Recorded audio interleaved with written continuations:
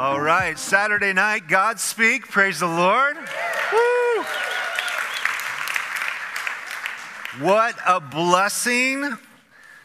Because of this week, you guys, 2,000 years ago, we are free from the guilt and shame of our sin, and we don't have to fear death any longer. Jesus is risen indeed. Amen. And we want to talk about that tonight. We'll be sharing a passage from Luke chapter 14 from our Anchored in the Word reading plan. And if you haven't picked one of these up, and maybe you've never read through God's Word, just want to encourage you. We're taking our passages of Scripture from those. And if you need a Bible, just raise your hand.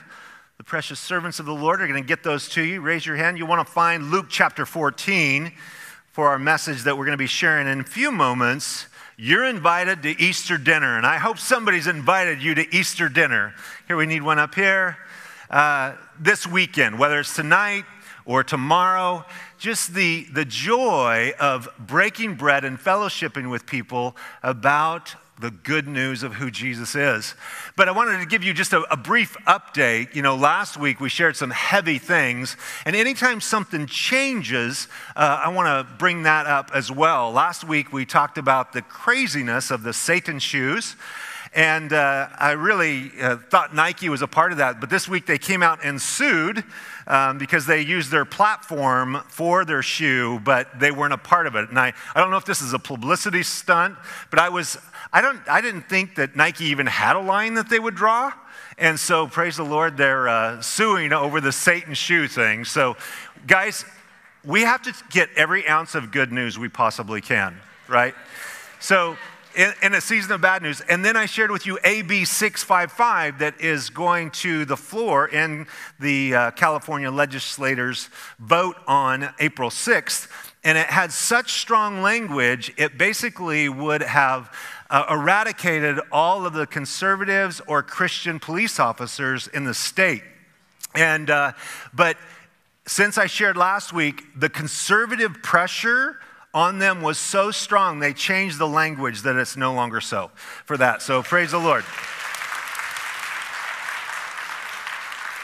I just want you to know that when you stand up and speak and make a difference, it does make a difference. And so sometimes we feel like just throwing our hands up, we can't push back at all. But it's not the case. But I wanted to share with you, yesterday we had a great Good Friday service. Pastor Rob shared a powerful message. The place was packed as we celebrated that Good Friday. It's good for us. It was harsh and brutal for our Savior who paid the price. But yesterday, I don't know if you saw this clip, but in Great Britain, in London, a Polish Catholic church was in the middle of Mass for Good Friday, and the police came in and shut down their service in London. And I want to show you this little 30-second clip. Check this out. I want you to know as you watch it, be so thankful for the Declaration of Independence, or we would be under British rule today. And at least now, I guess we're still scrapping with our own tyrants, but at least they're not tyrants from over the sea. Check out this little clip. This gathering is unfortunately unlawful under the coronavirus regulations we have currently. You are not allowed to meet inside with this many people under law. At this moment in time, you need to go home. Failure to comply with this direction to leave and go to your home address ultimately could lead you to be fined £200, or if you fail to give your details, to you being arrested. I suggest, ladies and gentlemen, though it is Good Friday, and I appreciate you would like to worship, that this gathering is unlawful, so please may you leave the building now. Thank you. So they were going to be fined £200, which is like 277 American dollars. And if they wouldn't leave, then they would be arrested. And so I just want you guys to practice with me, because it may be coming here. There's a pastor up in Canada that's in jail for preaching the gospel. And they have him in solitary confinement. He only gets out of solitary confinement 30 minutes a day as he awaits trial in Canada. And I just want you to practice. Let's say the police officers come in here, right? Really peaceful. And in your best Oliver Twist, say, "Please handcuff me, sir." Because that's what they're going to have to do to take us away. And I'll tell everybody, get your cell phones out and get some footage, and we'll spread the news, so you just got to practice. Now, I know some of you have never been handcuffed, and God bless you, good citizens. I've been handcuffed for bad things, so it's no big deal to get handcuffed for good things, right? Amen. Amen. Hey, if you found your way to the Gospel of Luke, chapter 14, would you please stand with me for the reading of God's Word? Luke chapter 14, we're going to be picking up in verse 16, reading through verse 24. For our message, you're invited to Easter dinner. Then he said to him, Jesus speaking, a certain man gave a great supper and invited many, and sent his servant at supper time to say to those who were invited, come, for all things are now ready. But they all with one accord began to make excuses. The first said to him, I have bought a piece of ground and I must go see it. I ask you to have me excused. And another said, I have bought 5 yoke of oxen and I am going to test them. I ask you to have me excused. Still another, this is my favorite, said, I have married a wife and therefore I cannot come. Verse 21, so that servant came and reported these things to his master. Then the master of the house, being angry, said to his servant, go out quickly into the streets and lanes of the city and bring in here the poor and the maimed and the lame and the blind. And the servant said, Master, it is done as you commanded, and still there is room. Then the master said to the servant, go out into the highways and hedges and compel them to come in. Then my house may be filled, that my house may be filled. For I say to you that none of those men who were invited shall taste my supper. Father, we just ask right now that your Spirit would open our hearts and our minds and our eyes to see wonderful things from your precious word. Lord, you tell us that your word is like a hammer that breaks rocks in pieces. Lord, may you break our stony hearts, and may we be soft towards you, Lord Jesus, as you paid the ultimate price in giving your life for us, as we celebrate that this weekend. In Jesus' name, amen. You may be seated. I want to share with you 4 things from this passage of Scripture for our outline, and that is the master's invitation, the guest's excuses, the master's response, and the master's finality. We start with the invitation. And this invitation that it declares that a certain man gave a great supper and invited many. Now, this is not just your average, we're out to dinner with a few friends, right? This is a great supper, more like the bottom than the top. Both are great in this season of Corona. When you can get together with friends or family right now, or go into a restaurant without a mask, don't you just go, hallelujah, hallelujah, hallelujah, right? It's just a glorious time. I have met people this weekend, especially a number of people yesterday at Good Friday. It was the first time they've been in a group like this for 1 year. An entire year. They have not been with a group like this. And they were so blessed. Their cup ran over. They were just overflowing with joy and the blessing of being able to get together.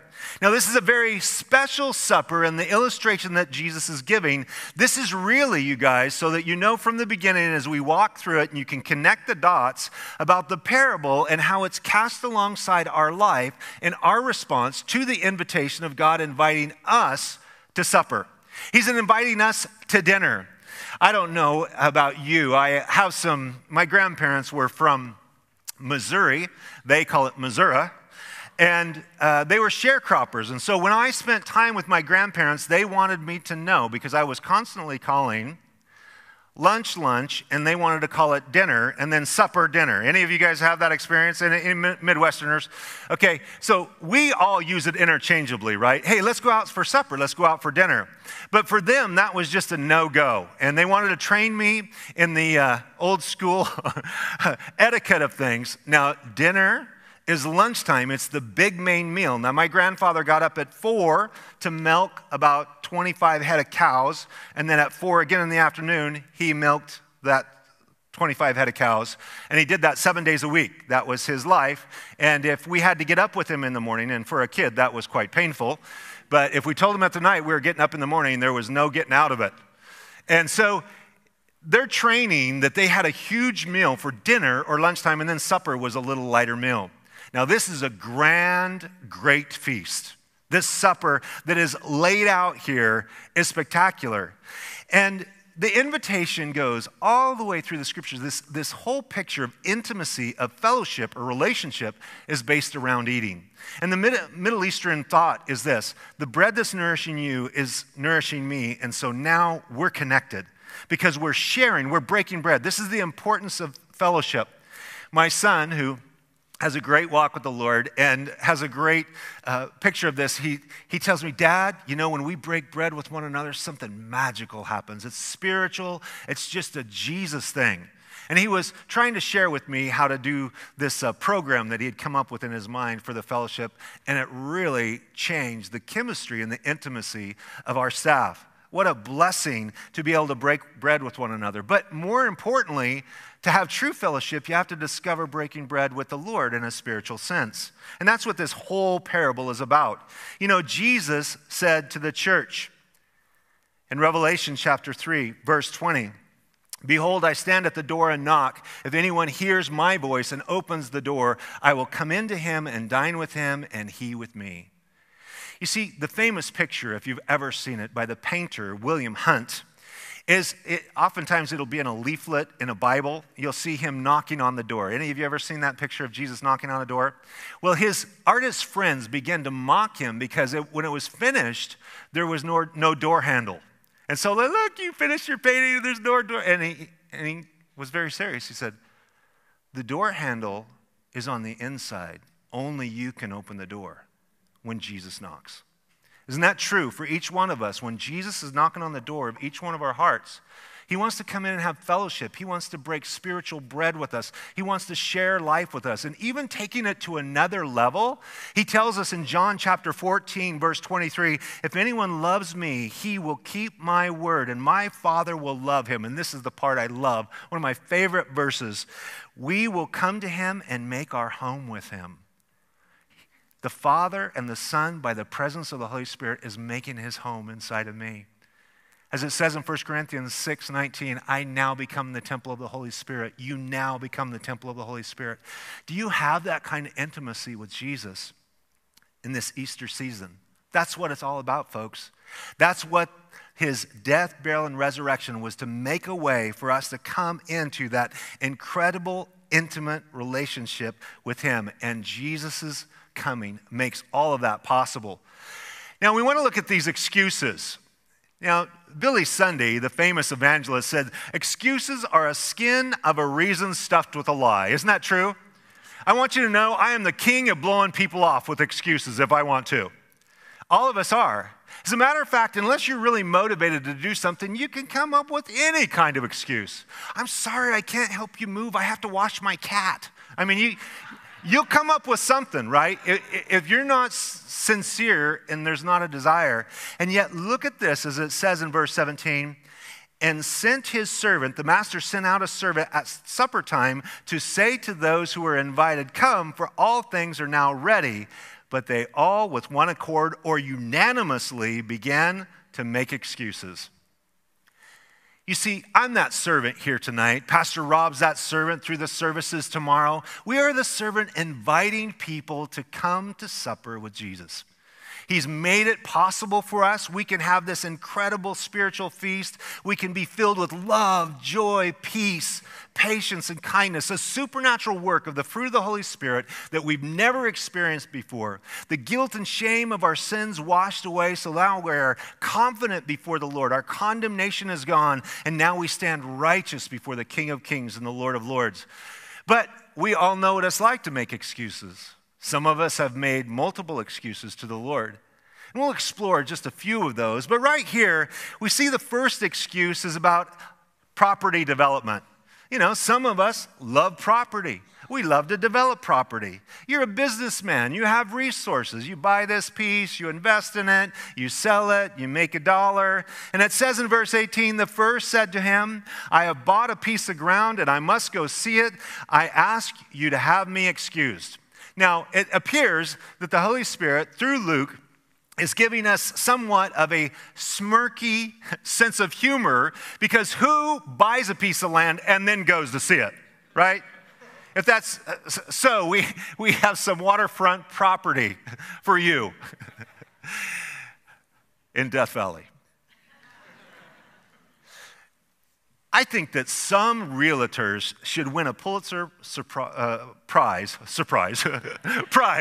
for their writing skills when it comes to writing ads for a house. Haven't you? I used to flip homes, so I would scan these ads, and I did flip homes. I did do these things, and my wife and I did it together for a number of years to help us in ministry in those early lean years. I would make money from flipping homes.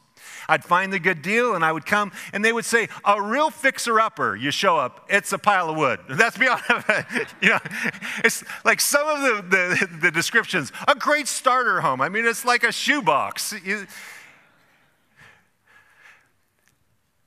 The ads that draw people in.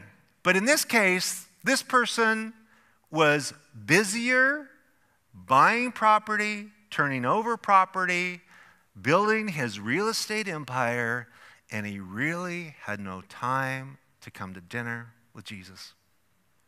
Now, there's nothing wrong with developing property. As a matter of fact, to me, it's a total blast. I love it. I love to buy property and turn it over and things. But did you know that you can turn over property and you can develop property and still love Jesus? It's possible. There's no reason that the two are mutually exclusive unless you want to have an excuse. You know, I got a big project, big property that I'm developing. I don't have time to surrender my life to Jesus in this season.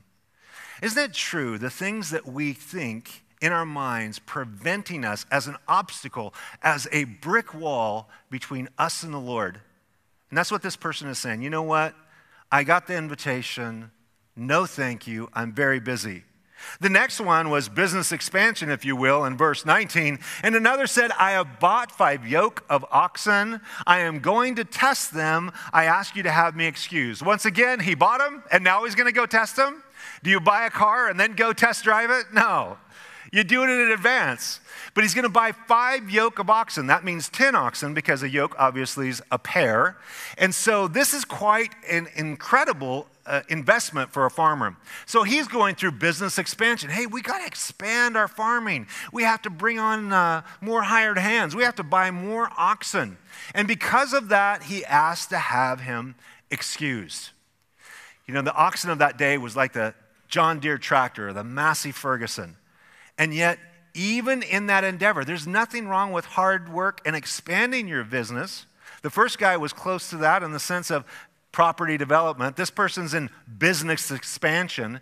And isn't that the first thing that goes out the door in our fellowship, is when we get really busy?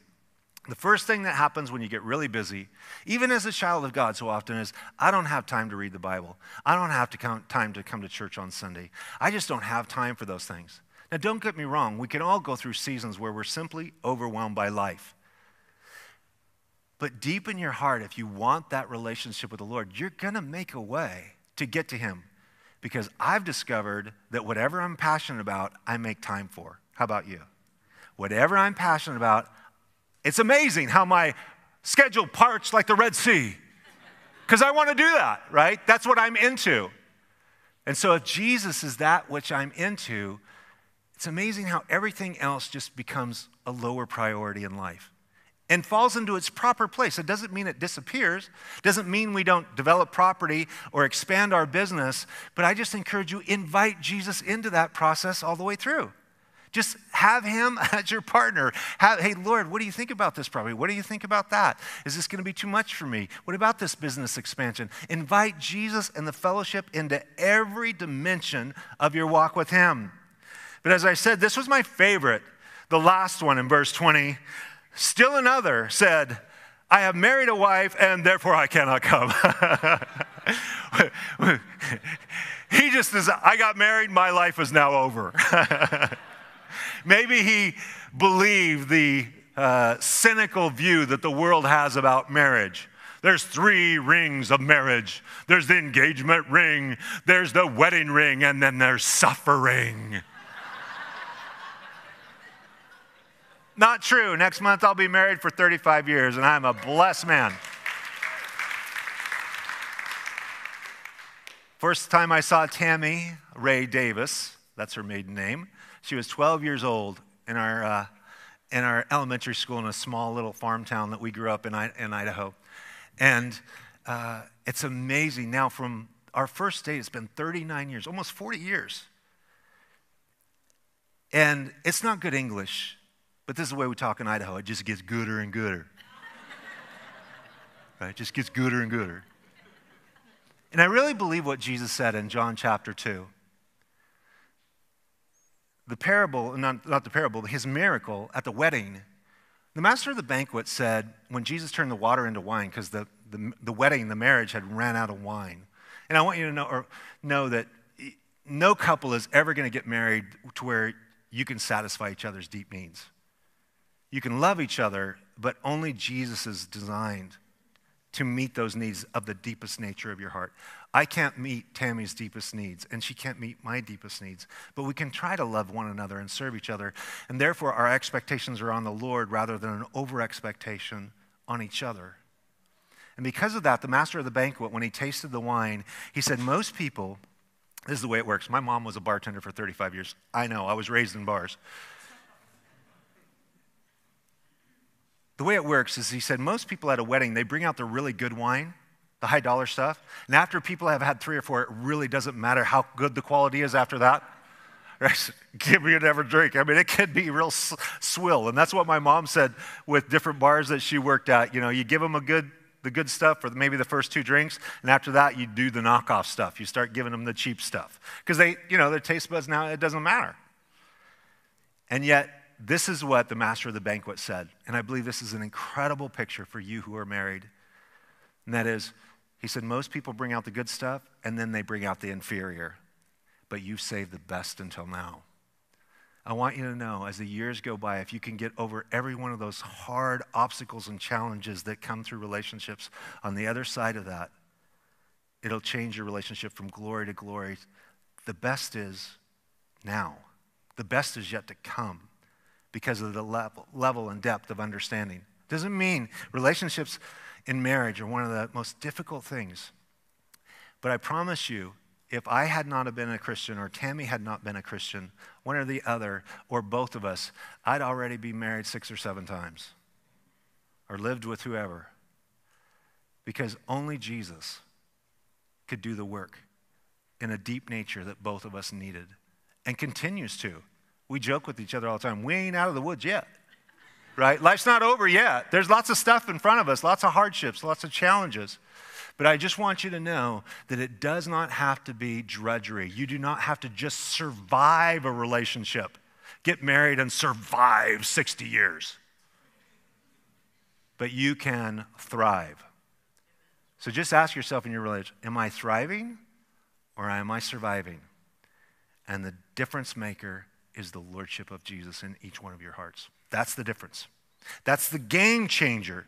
And this guy, he didn't care. You know, oftentimes it is a husband or a wife that is holding the other back from a relationship with God. One wants to be passionate about God, and the other does not. But there's other excuses, right? There's not just, hey, I'm too busy with property development, I'm too busy with business expansion, I'm too busy with a relationship. There's other things. People have all kinds of excuses. You share the gospel with someone and some young person, they go, I'm too young to come to Jesus. I say, what do you mean by that? They grow up in the church and they're like, well, I want to have a testimony before, they're going to go work on their testimony for a while. I'm too young. And I thought this, the first time I understood the gospel, I was 13. It was between my 7th and 8th grade summer. My dad drugged me. Literally, I had a drug problem. It was my dad dragging me to church that summer that I lived with him, and I understood the gospel for the first time, and I thought to myself, oh, I can't believe in Jesus because, I don't know, you do that when you're old. You know what old was to me at 13? 30. 30 was just like, you're half dead at 30. And I'm like, you get to 30, then you surrender your life to Jesus. I thought I was too young to come to Christ. But then there are other people at the other end of the spectrum. I'll have somebody that's in their 70s, they go, oh, you can't teach an old dog new tricks. I'm too old to come to Jesus. I'm like, dude, you look like you got a foot on a banana peel and the other in the grave. You better come to Jesus right now. right? It's imperative. This is a must right now. You need to come to Jesus. Others say, oh, Pastor, I'm too bad. I'm too bad to come to church. I've heard some of your testimonies here. If it is true that if you're bad, God would strike this place with lightning, this place would be a huge crater because of the sin represented in this room, right? You're not too bad to come to Jesus. You're not too young. You're not too old. You're also, this is the hardest one, you're not too good. You know, you Christians, you guys really need help. I've heard some of your stories. You're bad people, but I'm a good person. I was on the honor roll. You know, I do blood drives. I help people. I'm a good, kind people, and heaven is filled up with good, kind people like me from Minnesota. Oofta. Oh, yeah? You know good people don't go to heaven? Only forgiven people go to heaven. Only forgiven people go to heaven. And even the person that thinks they're good and they're too good for Jesus are a person that is going to have the surprise of their life as they enter into eternity. You see, you're not too bad, you're not too good, you're not too busy unless you choose to embrace that. You're not too lazy. You have to press into the things of the Lord. Well, I'm angry at God. I don't want to surrender to God. Well, He'll help you with your anger. He'll bring forgiveness. I'm bitter about the things that have happened in life. And maybe you're just too peaceful. You're like, you know, it's all good. I don't need Jesus. I came here at Easter. I got a family member, and they wanted to take me to church. Any of you have that problem? You promise them a meal afterwards, and you got to take them to church.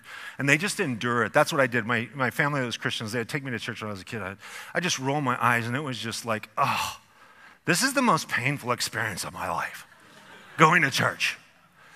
And I really felt that way. And it because I didn't want anything to do with God. I simply didn't want anything to do with God. I could put whatever excuse on it that I possibly could, but I wanted nothing to do with God. You see, these three excuses held no weight because the master's response to this, if the master got these responses, you think, oh, I understand. That's great.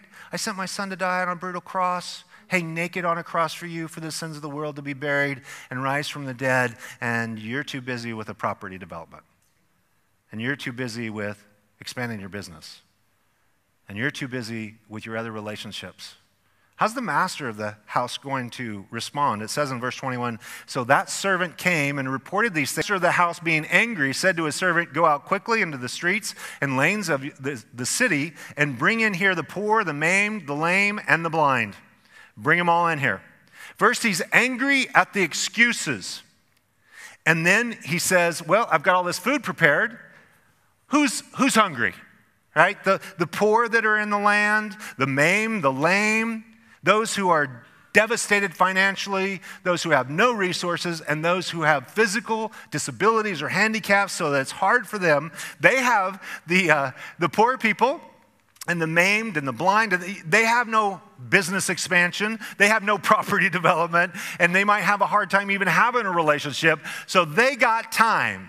And that's the bottom line. Now, why was their excuses so egregious, if you will? Why? Because you see in their culture, when you RSVP'd, right, you get that, you discover as you become an adult and you get these invitations RSVP. First, you think to yourself, what's that even mean? And it comes from a French phrase, which means simply to please reply. And then you grow further in your etiquette as you get these wedding invitations through the years. And then if the RSVP says regrets only, at first you figure out, what do you mean, regrets only? You only respond if you regretfully cannot come. But you see, in their day, how did you do that? They went around and they got an invitation to every single one of these people. And the mass preparation for a huge supper like this was so intense. And how are you going to let them know a timing? It has to be hot, and they have to have it ready. So what they would do is send the servant around as soon as the food was almost ready, they would run around and tell everybody. So it was basically this, they couldn't text everybody, correct? So these people had already promised. The invitation had went out, whether it's weeks or months before, and every one of these people agreed to come.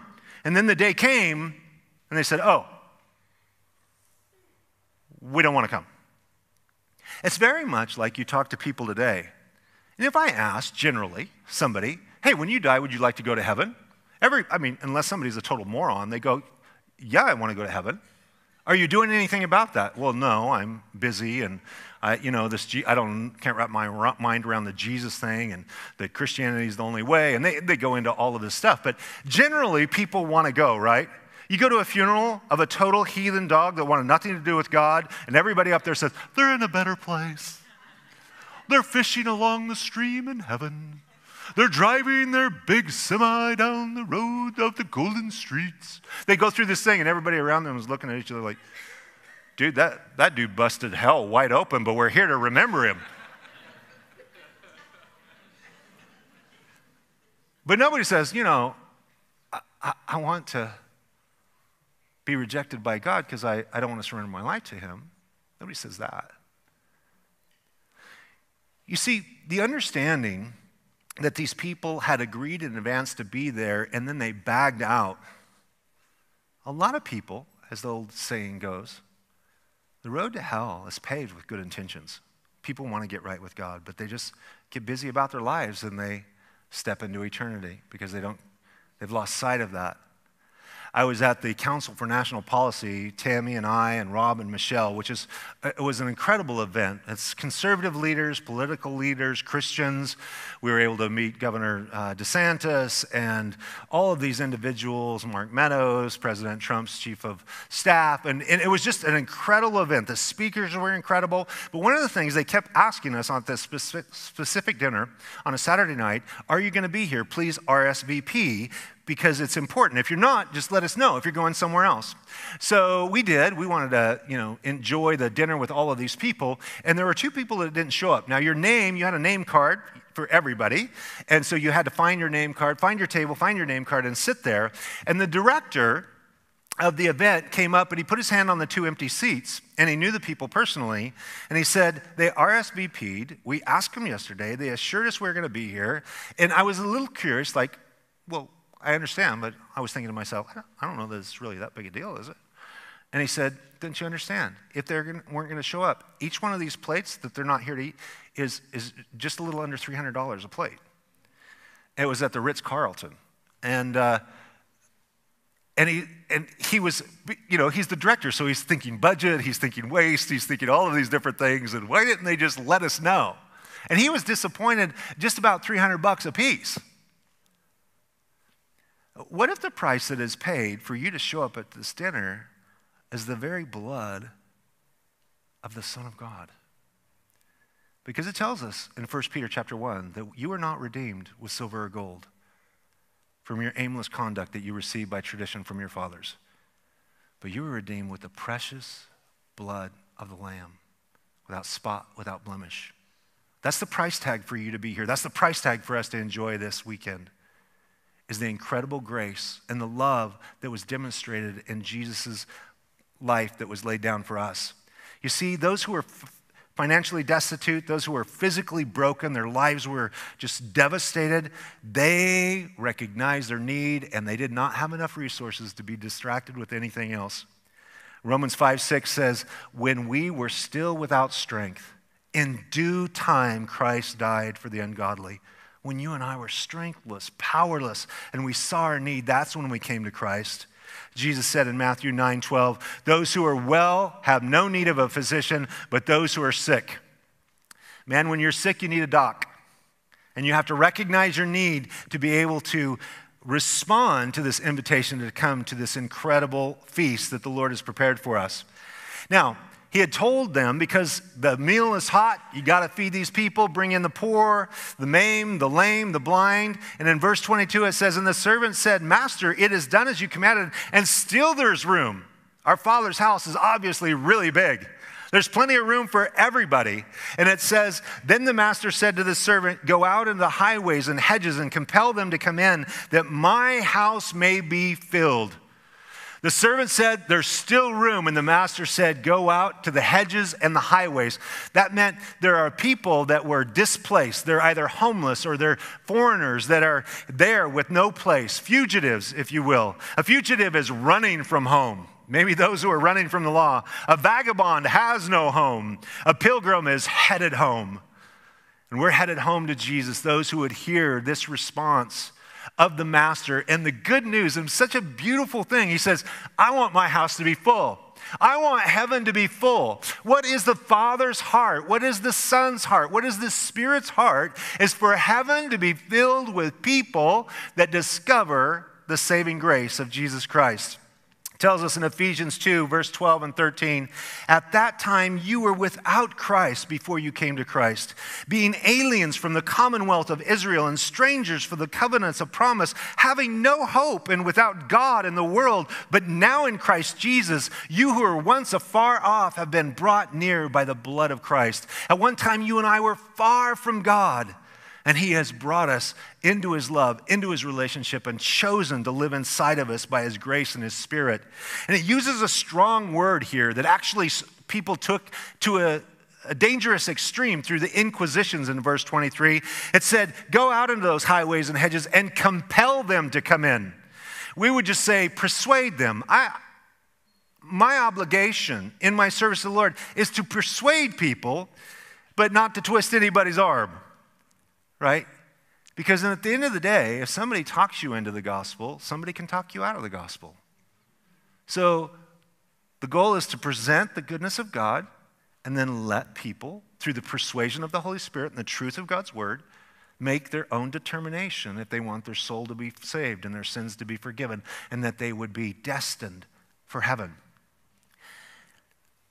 You see, Paul the Apostle said it so well in 2 Corinthians 5:20. We are ambassadors for Christ as though, think of it in this moment, anytime you hear a preacher, as though God were pleading through us, we implore you on Christ's behalf, be reconciled to God. And reconciliation means to be friendly with God. It's reconciliation, this Greek word, is where there's hostility. You and God are at enmity. You don't want anything to do with God. You don't want anything to do with his people or his word or even to hear the message of Jesus. And when you turn your heart in repentance and faith in Jesus, then there's a friendly relationship that is mended. You know, when something falls apart in a relationship, even in divorce court, we're getting divorced for irreconcilable. There's hostility. There's no friendship any longer. Irreconcilable differences. And people have irreconcilable differences with God. And Paul the Apostle said, God pleads through us. When you're sharing your faith with your friend, with your family member, with your coworker, with your neighbor, God is pleading through you as a child of God to that person. He's pleading through you. What an incredible thing to be an instrument of God. But the Lord wants his house to be full, so he's going to plead through his people to see people saved because he wants his house to be full. It tells us in 1 Timothy 2:4, who desires all men to be saved. What's God desire? That all men would be saved and to come to the knowledge of the truth. Peter tells us in 2 Peter 3:9, for the Lord is not slack concerning his promise, as some count slackness, but is long-suffering toward us, not willing that any should perish, but that all should come to repentance. Why is God so patient? Why is he letting the world go into this very dark season? Because this weekend, some people here at Godspeak are going to give their hearts to the Lord, and the Lord's patience paid off, right? How many of you, if we're not a Christian 10 years ago, please raise your hand. You were not a Christian 10 years ago, raise your hand, okay? Now, aren't you glad that Jesus tarried till you could get in the door, right? You're excited about that, amen. Now, how many of you were not Christians 20 years ago? Okay, we got some longtime Christians or a bunch of liars, one of the two, I'm not sure which it is. Nevertheless, right? But you think about it, as soon as I got saved, I'm like, come quickly, Lord Jesus, I'm ready to go to heaven. Right? Forget everybody else, I'm ready to go. But every day that we endure this life means more fruit for people surrendering and bowing their knee to the throne at the foot of the cross to Jesus Christ our Lord. God is not willing that any should perish, but he wants all to come to repentance. Now, the master's finality to me is stunning, and it's startling, the finality that he says. Now, this is what's going on. Now his house is getting filled up with people that are believing in his son. They're coming to the feast. And it says in verse 24, for I say to you that none of those men who were invited shall taste my supper. He felt the need in this passage to say, I invited all these people. And for our application, I've shared Jesus with all of these people, and how many of those people would reject the Lord, make excuses why they wouldn't surrender their life to Christ? How many people, you guys, are going to go into eternity without Jesus as their Savior, but they heard about him their entire life? And he said, with finality, he says, none of those people that I invited to have dinner with my son and I are ever going to taste this meal. They're never going to taste it. It's over. Now, that moment happens in the life of a person when they breathe their last and the opportunity's gone. That's what I pray for the people that I love, those people that are hard-hearted. And yeah, they've heard about the Lord. And this is a sad, tragic thing. Even a lot of people in churches, because they go to a church, they think they're a Christian. Does going to McDonald's make you a Big Mac? No. Does going to a garage make you a car? No. Right? You have to open the door of your heart personally. So often people, you ask them, are you a Christian? Like, oh, my wife's a wonderful Christian. I didn't ask about your wife. I'll talk to her later. How about you? If people deflect that, have you noticed that? Hey, are you a Christian? Well, you know, my aunt and uncle are missionaries. Did I ask about your aunt and uncle? Don't care about your aunt. I mean, I do, but I'm just saying, you're right here. I'm having a conversation with you. You see, Jesus said this startling statement in Matthew 7:21. He says, not everyone who says to me, Lord, Lord, shall enter the kingdom of heaven. Not everybody that falsely professes they've believed in Jesus have believed in Jesus. He says, not everybody that says, Lord, Lord. Don't be duped. Don't be naive. How many religious people have never surrendered their heart to the Lord? It tells us in 2 Timothy 2:19, the Lord knows those who are his. The Lord knows. It's not my job to, sort it all out. My job is just to declare the message and to put it forth. Maybe you've heard about the 3 surprises of heaven. It can be 3 surprises in heaven. First of all, those who are not there. You're going to get to heaven, you're going to look around for so-and-so. Joe and Sally. No offense if your name's Joe or Sally. There's going to be a lot of Joes and Sallys. But the person that you know, right? You get to heaven, we're going to be there, and people... It's a bit humorous, and I'm going to try to tame my humor. But they say, Pastor Rick, do you think we're going to know each other in heaven? I'm like, well, I hope we're not stupider in heaven than we are here. You know what I mean? It's like, I know you. I mean, if I know you, I know you. But it appears that, and I just want you to know, in heaven, no name tag required. You say, how do you know that? Well, when Jesus... Peter, Andrew, and John were on the Mount of Transfiguration. Moses and Elijah showed up on the mountaintop, and Peter, James, and John all knew that it was Moses and Elijah. Now, they had never seen a Kodak photo, right? Well, I mean, Moses was a giveaway because it was Charlton Heston. But, right, we didn't know who Elijah was. But they knew who Moses and Elijah were, representing the law and the prophets. Don't you realize that when we get to heaven, we're going to know each other? It's not only I'm going to know everyone because we are going to know as we are fully known. I'm going to hang out with King David and talk with him. I mean, all these heroes of faith for me, I'm going to know them and you're going to know them. But this frightening thought, with the finality that the Lord speaks this, he says, none of these people that I invited that chose to reject the invitation are going to taste of my heavenly meal. Now, there's a startling truth. It's the only unforgivable sin in the Bible. Did you know that? There's only one unforgivable sin. Now, people think there's lots. There's only one. It tells us in Matthew 12:32, every sin and blasphemy will be forgiven men, but the blasphemy against the Spirit will not be forgiven men. What's that mean? It means that the Spirit of the Lord is knocking on the door of your heart throughout your whole life. And opportunities, you go to a wedding, they share the gospel. You go to a funeral, they share the gospel. You went to a Sunday school, they shared the gospel. You went to a vacation Bible school, they shared the gospel. A coworker shared the gospel. Your brother, your sister shared the gospel. And you go through this life. And let me tell you, even as dark as America is, it's very tough to live 70 to 80 years without hearing that Jesus loves you, died on the cross, was buried, and rose from the dead for you. Isn't it? That's pretty tough. Whether you saw Billy Graham on television, wherever you had the opportunity, you've heard the gospel. And so with that comes that responsibility, that accountability But to me, the most startling thing to think of is when the Lord no longer has words for you.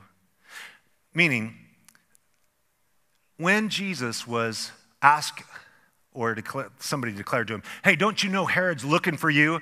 And Jesus says, you tell that fox that, 3 days, I've got stuff to do. And Jesus' words were really strong. He called him a fox. And then when Jesus went before him, do you know that Jesus spoke in the Sanhedrin? Jesus spoke to Pontius Pilate. Do you know that he had not one single word for Herod, who had beheaded his cousin, John the Baptist?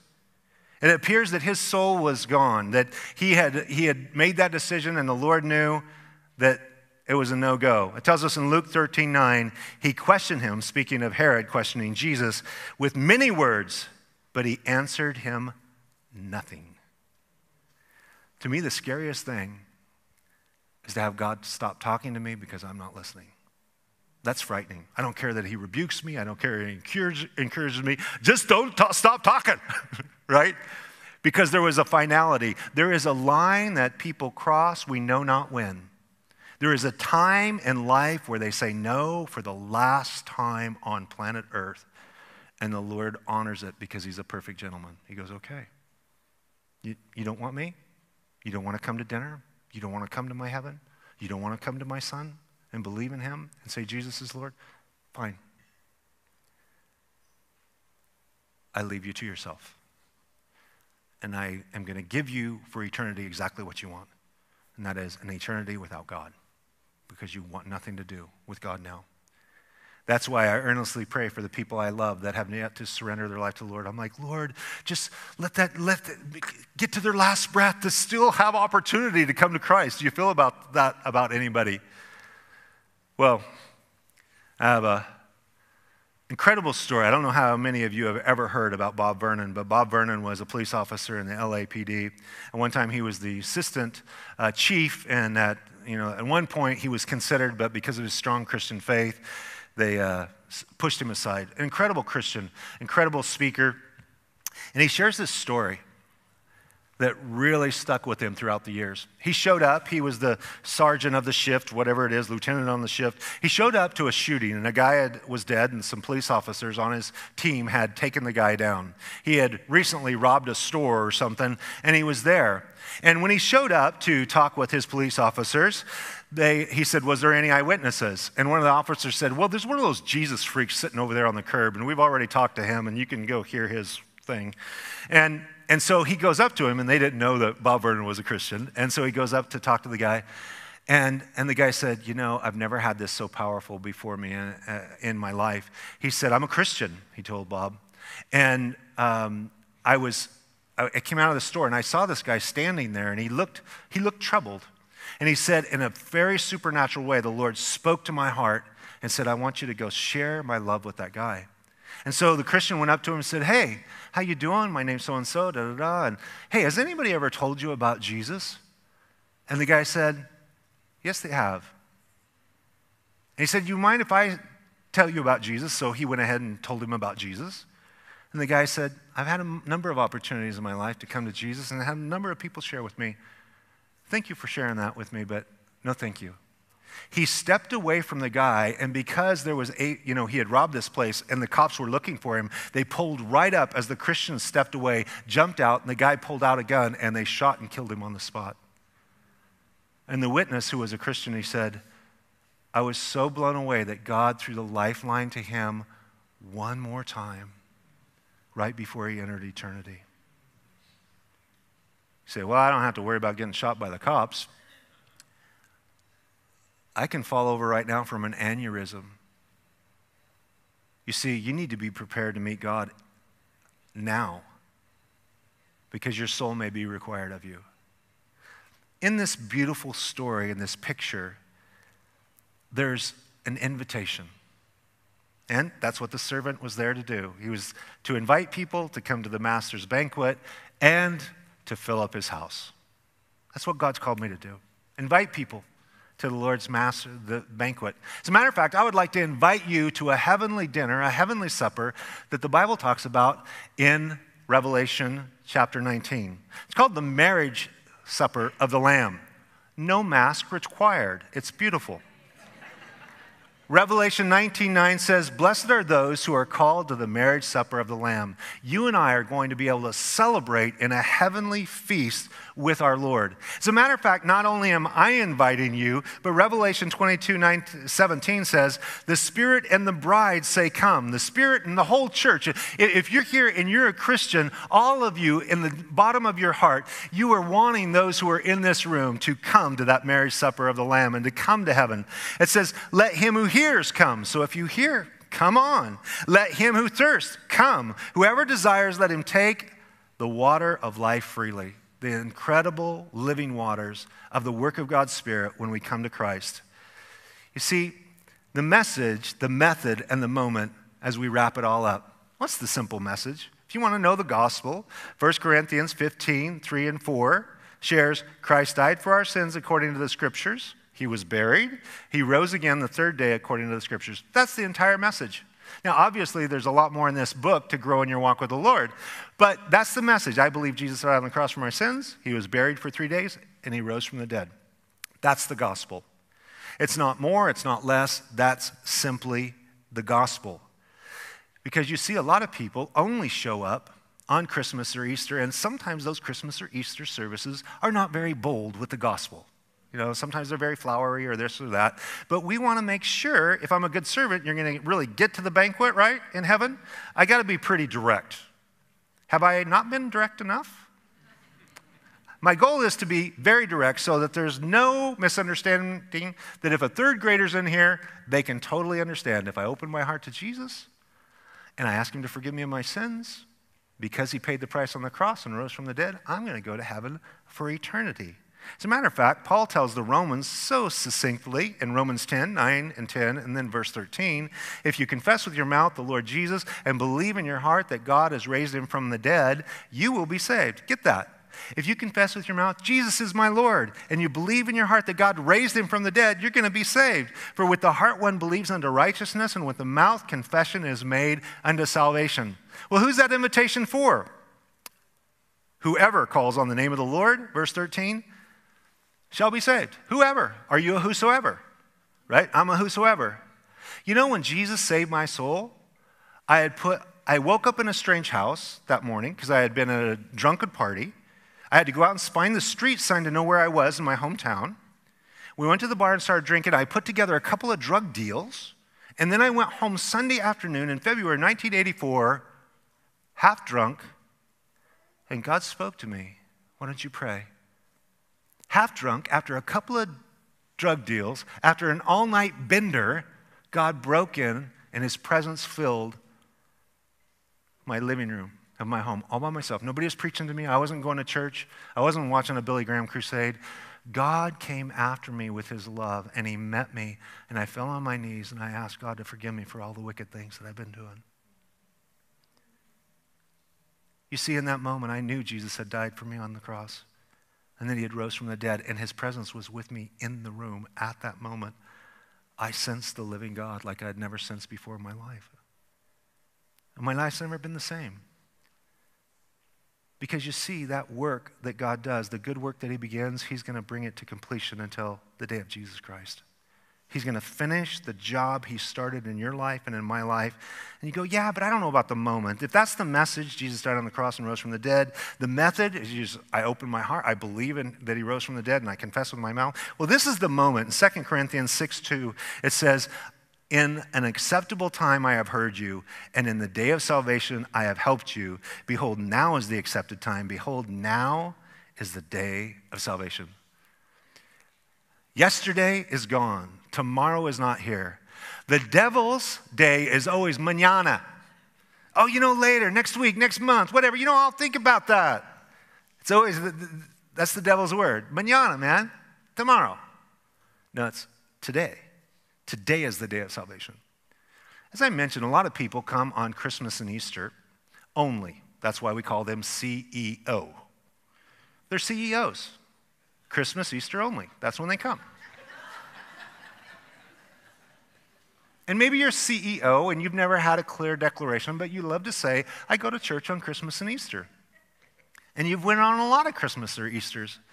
But may this be the day of salvation, this moment, at this time, right now. If your soul was to be required of you this week, you would have absolute confidence once you open your heart to Jesus and he comes in. He's conquered sin and he's conquered death. To be absent from this body is to be present with the Lord. And the fear of death he will remove so that you look forward to spending eternity with him in heaven. The longer I walk with the Lord, I'm homesick for heaven. I can't wait to get there. I watch the political scene. I go, Jesus, please today, take me, I'm ready. We're going to pray right now. And I just want to invite you to open your heart. Open your heart to the Lord. I'm going to ask you saints to help them along. We're going to pray out loud because you see a part of that is believing that God raised Jesus from the dead, and the other part is confessing with your mouth Jesus is Lord.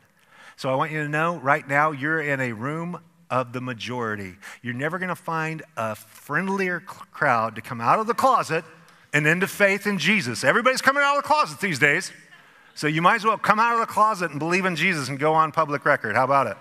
Amen.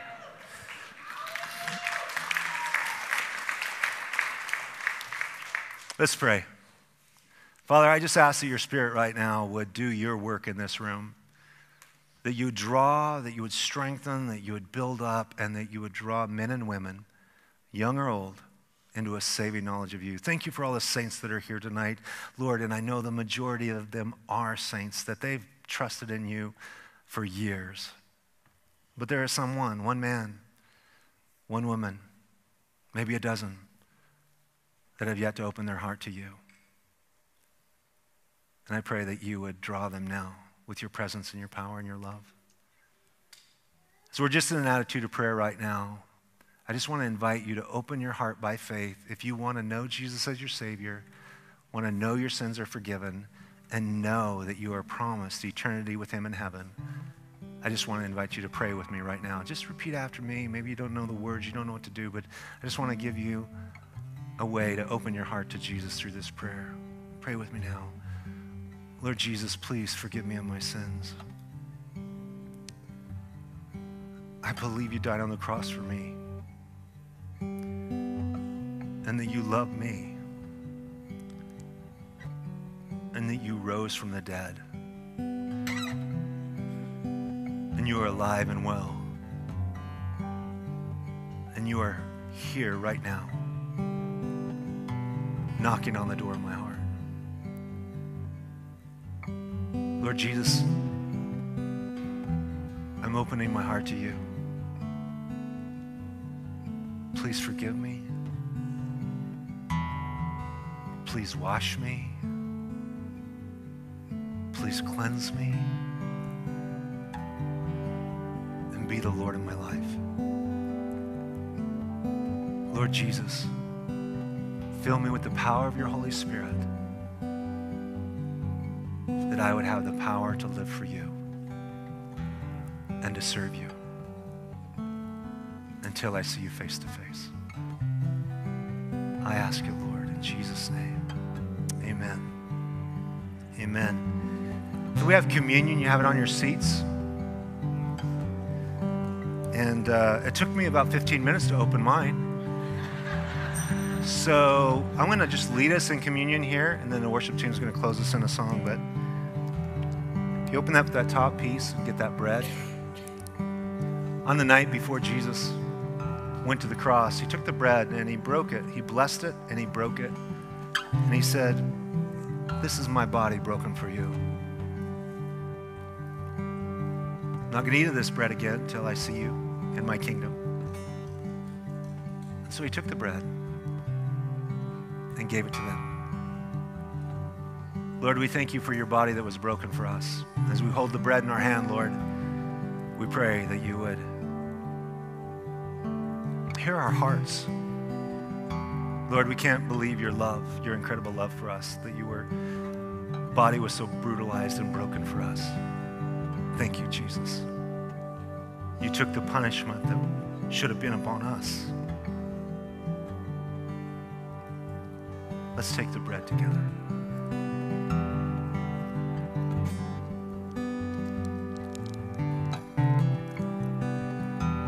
Lord Jesus, you took the cup and you blessed it and you gave it to them and you said, this is the blood of the new covenant, the shedding of your blood for the remission of sins.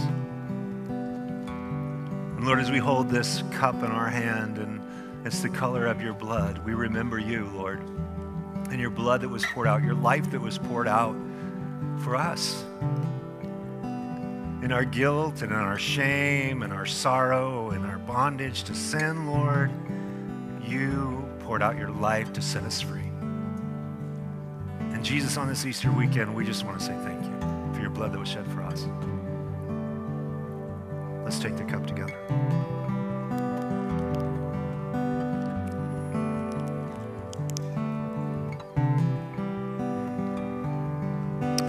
Amen. Let's stand together and sing this closing song with the team.